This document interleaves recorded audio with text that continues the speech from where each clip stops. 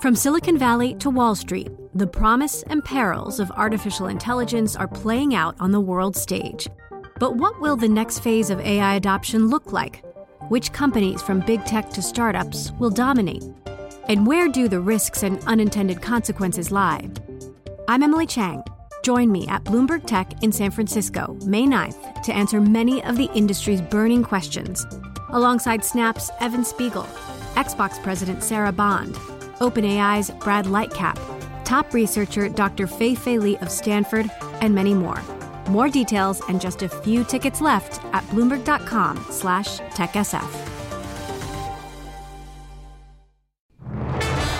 It's in the Scottish Government's interest not just to protect, obviously, public services, but also to show further divergence from the rest of the UK. It does show the sort of strain that the market is under this winter. The other factor playing into all this is Brexit. Neither political party will even contemplate relaxing EU migration. This is the elephant in the room, isn't it? Hello, you're listening to Bloomberg UK Politics. I'm Caroline Hepker. I'm Lizzie Burden. And I'm Ewan Potts. We're going to start the show today on a nice piece from our UK political reporter, Kitty Donaldson. I don't know if you've read this, guys, or I hope you have. Has the Brexit deal on Northern Ireland killed Boris Johnson's chances of a comeback? According to a lot of Tory MPs that Kitty's spoken to, the answer is, frankly, yes. One Tory MP says that Boris Johnson's stock has never been lower in the parliamentary party. And one joked it was time to sell stocks in Johnson.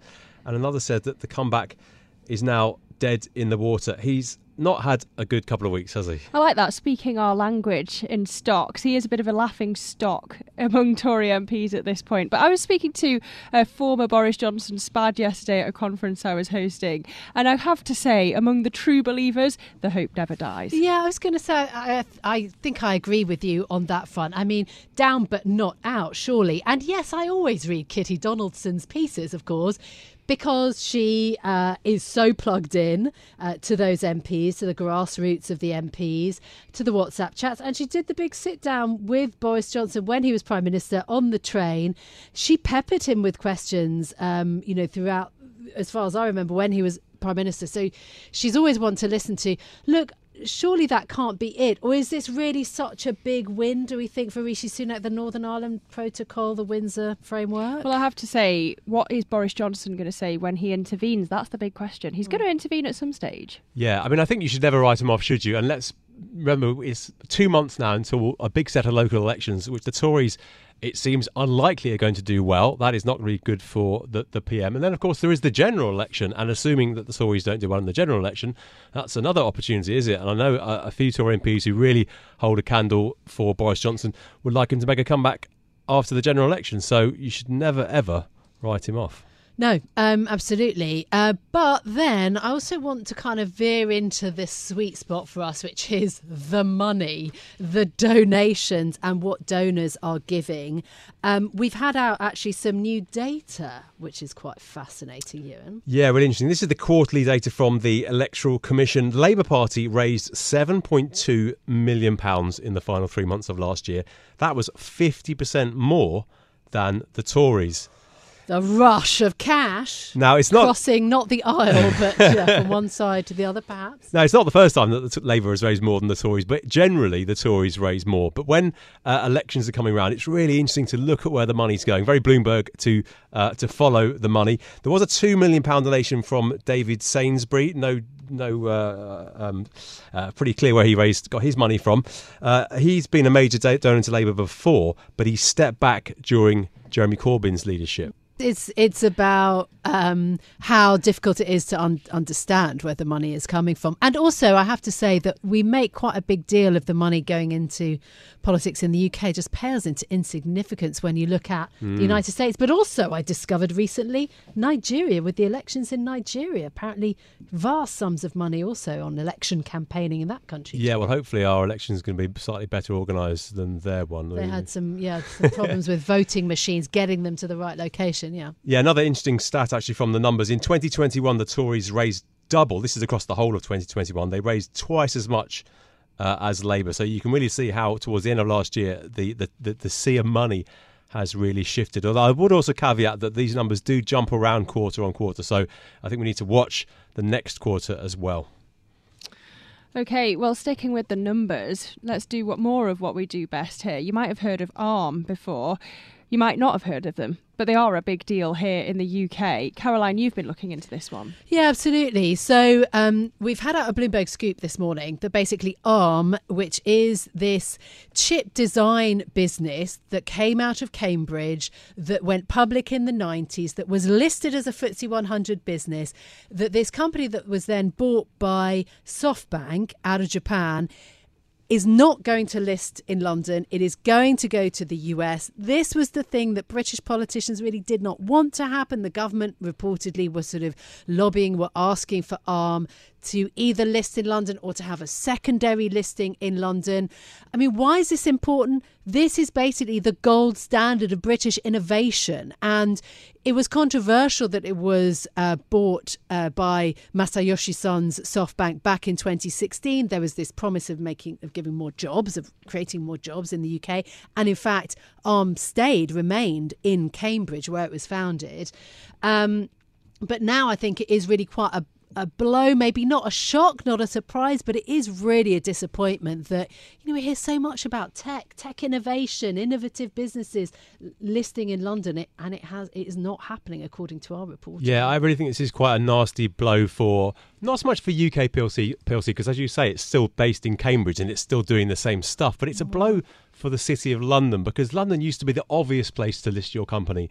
And now there's been a whole string of companies saying, we're just not going to go to London, we're going to go straight to New York. And ARM is a massive deal. It is the biggest tech company in the country, and they're deciding to list their shares in New York, and that is really bad for the City of London. It's also quite politically embarrassing as well, because the government has been lobbying heavily on this. Yes, they have, but hang on a second. Masayoshi Son always said that he was looking to the US, and the fact of the matter is that the valuations of companies, i.e. the money that they raise by launching shares, by getting investors, that is much bigger in the US for similar types of businesses. So there's just more cash available in America. Masayoshi Son made no secret of this.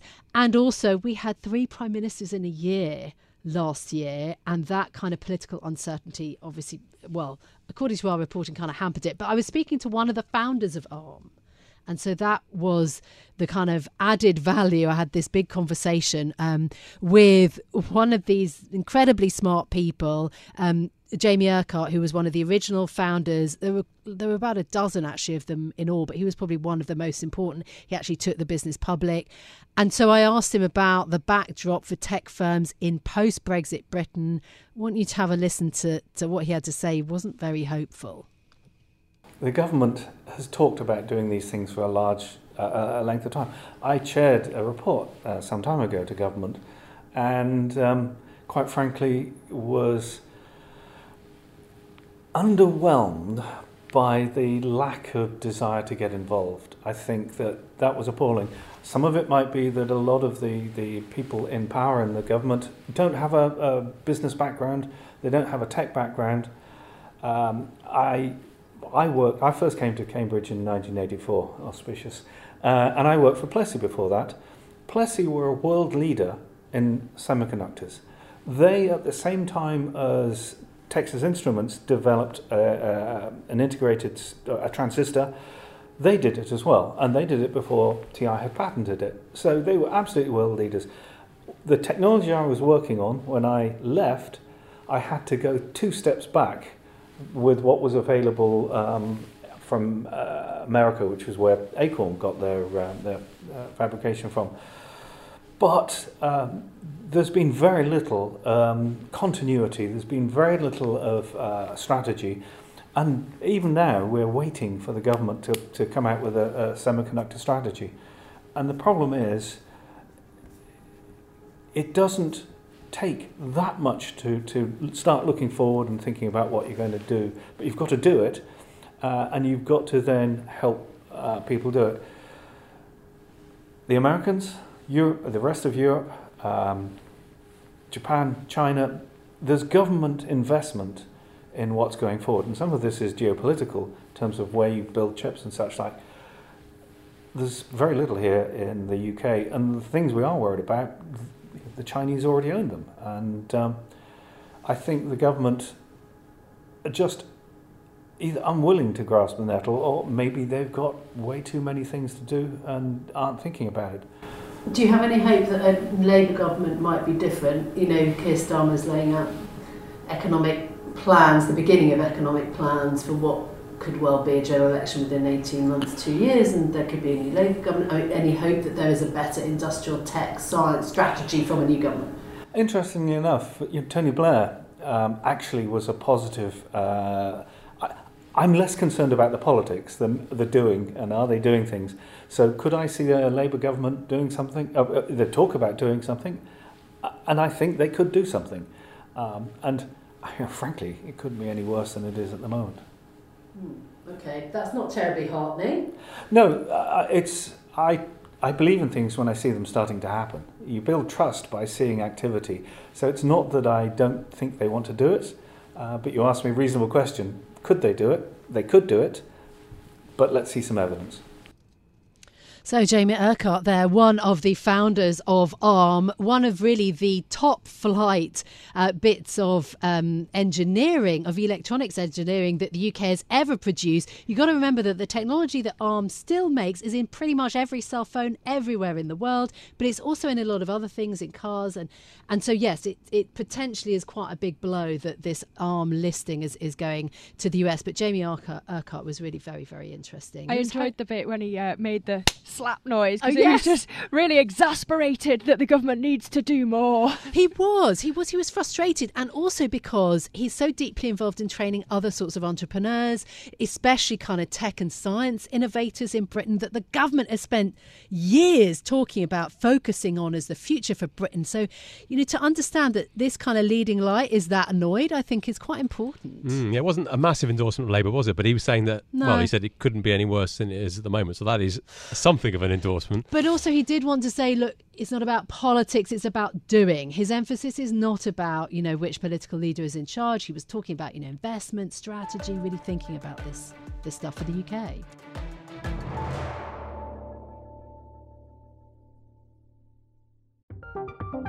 From Silicon Valley to Wall Street, the promise and perils of artificial intelligence are playing out on the world stage.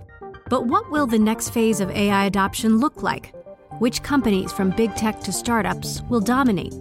And where do the risks and unintended consequences lie? I'm Emily Chang. Join me at Bloomberg Tech in San Francisco, May 9th, to answer many of the industry's burning questions, alongside Snap's Evan Spiegel, Xbox President Sarah Bond, OpenAI's Brad Lightcap, top researcher Dr. Fei-Fei Li of Stanford, and many more.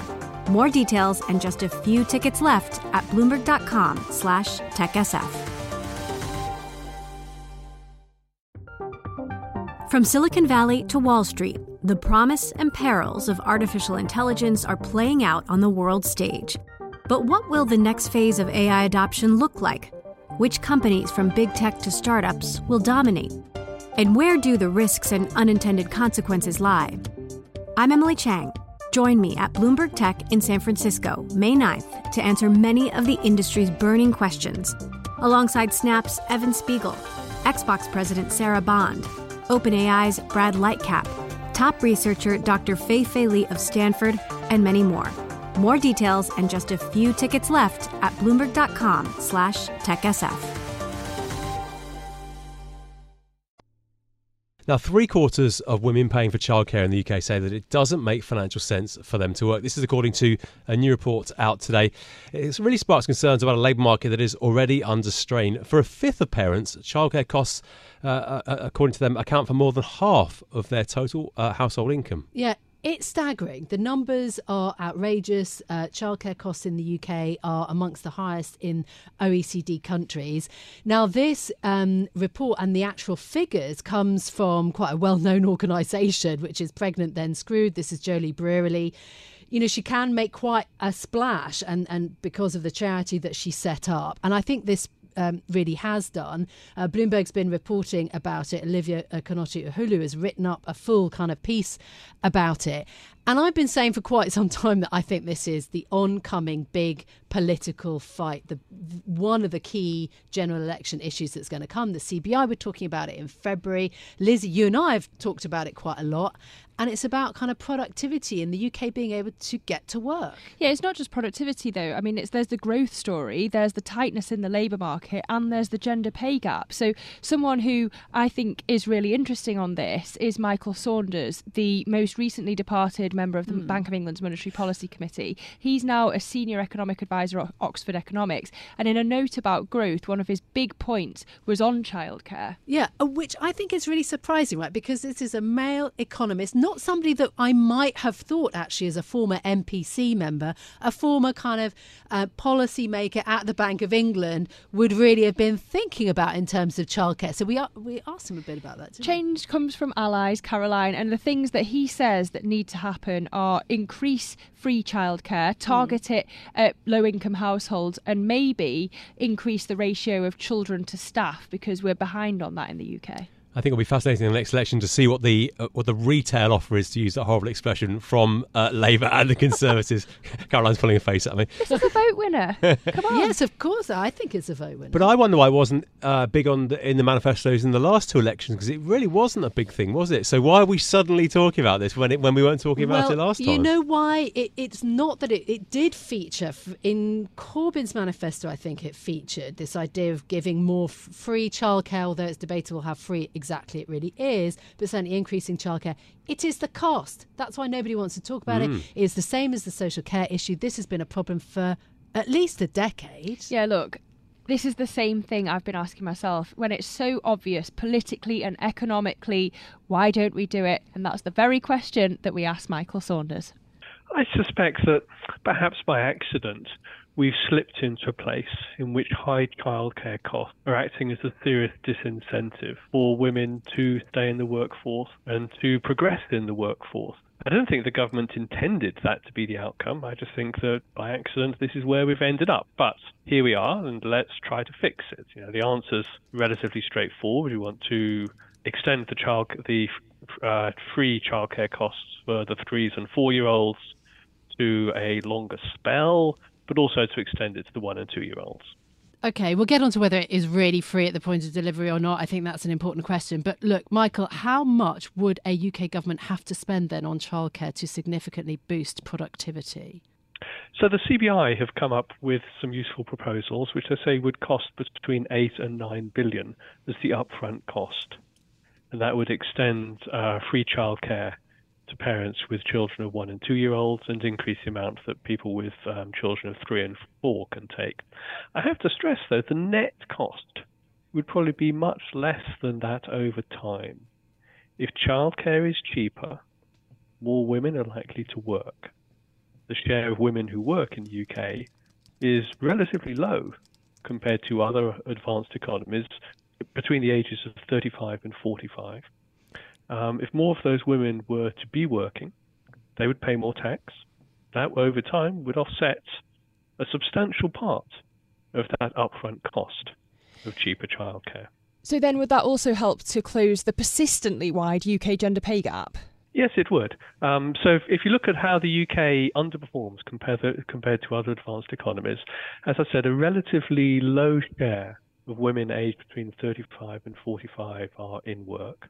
Among those who are in work, a relatively low share are in full-time work. And then career progression gets hindered. As you said, the gender pay gap is relatively wide. I think the high costs of childcare in the UK are part of the problem for all of those issues. The pandemic hit the nursery sector incredibly badly. So too did Brexit. Where do we get the workers from in order to deliver this? It's a fair question.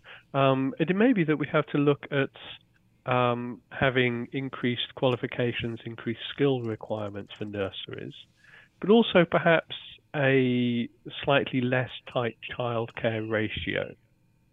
So part of the reason why childcare costs are so high in the UK is that the child to staff ratios are relatively tight in the UK. So most other countries, you have slightly greater numbers of children per adult. That goes along often with having slightly better qualified staff, but you end up with a slightly less expensive mix. And I think that might be part of the answer. So let's say that the government followed the CBI's recommendation, pumped £8 to £9 billion into childcare. How long do you think it would take for that to have a significant effect on growth to the point that the OBR, the Office for Budget Responsibility, would lift its growth forecasts? Oh, you might not see the effect in a month or two, or even in a quarter or two. But the OBR, in doing its fiscal forecasts, looks ahead 5 years. And I think you'd be reasonably confident that you'd see some effect over that time frame. And probably the full effects as they come through, as I said, you would see most, it may even be all of the costs would be covered by higher female participation, greater career progression, and more women being able to work full-time rather than part-time, better paid jobs, better living standards for themselves, and also, helpful side effect, paying more tax to the Treasury. The founder of Pregnant Then Screwed that came up with this research, Brearley, says that we can't afford not to do anything about this. Do you agree with her? Well, we can stumble on as we are. I just don't think it's a very sensible way to approach things. We've got a system which, by limiting the ability of women to work and progress in the workforce, is both bad for the individuals concerned, but also there's a net cost to society. Surely we can do better than that. This is a problem, though, that parents in the UK have known about and been really impaired by for at least a decade. I'm sort of curious to understand why you care about this particular issue. I care more broadly about the question of why is the UK economy doing so badly? We've gone from being a fast growth economy to a low growth economy. Part of that reflects issues such as Brexit, low public investment, but childcare, expensive childcare costs, hindering female participation and the ability of women to progress in the workforce is part of the answer. So if we want to get the economy out of this low growth rut, which means that living standards barely rise from year to year, then we have to tackle these supply side problems. Some of them are complex and knotty, but actually the issue of childcare costs is relatively straightforward once you get down to the detail.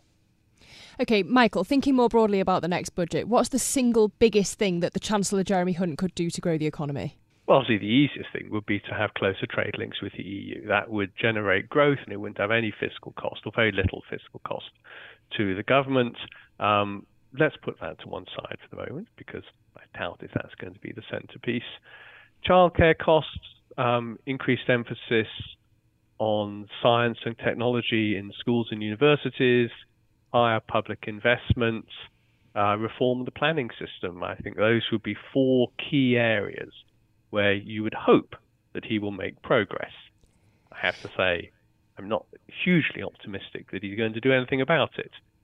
And I suspect that what will happen is we will end up still stuck in this low growth rut, which we've been in for, a decade now. So that was Michael Saunders, former Bank of England policymaker and now a senior economic advisor at Oxford Economics. Childcare really proving to be an issue that could be central at the next election. The Treasury mulling expanding free childcare for 1- and 2-year-olds, and the opposition Labour Party pledging to overhaul the system if it wins power. Yeah, absolutely. I still think that the question about how we're going to get the right number of people into care, early years, nursery settings and so on is very difficult. But we know Michael Saunders' position on Brexit. Yes, but interestingly, he says that if we were to have closer ties with the EU, that would have a bigger impact on growth, bigger than childcare. OK, really interesting. Right, what do we have to think about, though, other than this childcare issue, Ewan? Yeah, well, last night, the first SNP hustings began. We had the leadership election hustings kicking off in Cumbernauld. It was live streamed on STV News, but Politico reports that it was only after an outcry at attempts to hold it behind closed doors. That's something I'm going to look forward to speaking about on the programme next week. Voting starts on the 13th of March. That is just under 2 weeks away and goes through to the 27th. Oh, hang on. You have to tell me the runners and riders. Am I going to put you on the spot with the SNP you are going to put me on the runners spot. and riders? Hamza Youssef is the favourite. Kate Forbes. Still? OK. She's not the favourite. She's in there. Mm-hmm. And Ash Reagan. I did get it in the end. It was in my head. SNP, that's certainly one to watch in terms of the leadership hustings and what comes next, who ends up becoming First Minister of Scotland. Also, of course, we'll be back again with much more tomorrow. That's all we've got time for, really, for today. If you do like the programme, though, don't forget to subscribe. Give it 5 stars so other people can find it on Apple Podcasts, Spotify, or wherever you listen. Lizzie Burden does a mean Twitter thread, so of course you've got to have a look at that too. This episode was produced by James Walcock and Marufal Hussain was on sounds. I'm Ewan Potts. I'm Lizzie Burden. And I'm Caroline Hepker. We'll be back same time tomorrow for more. This is Bloomberg. Bloomberg UK Politics. Listen weekdays at noon on DAB Digital Radio in London.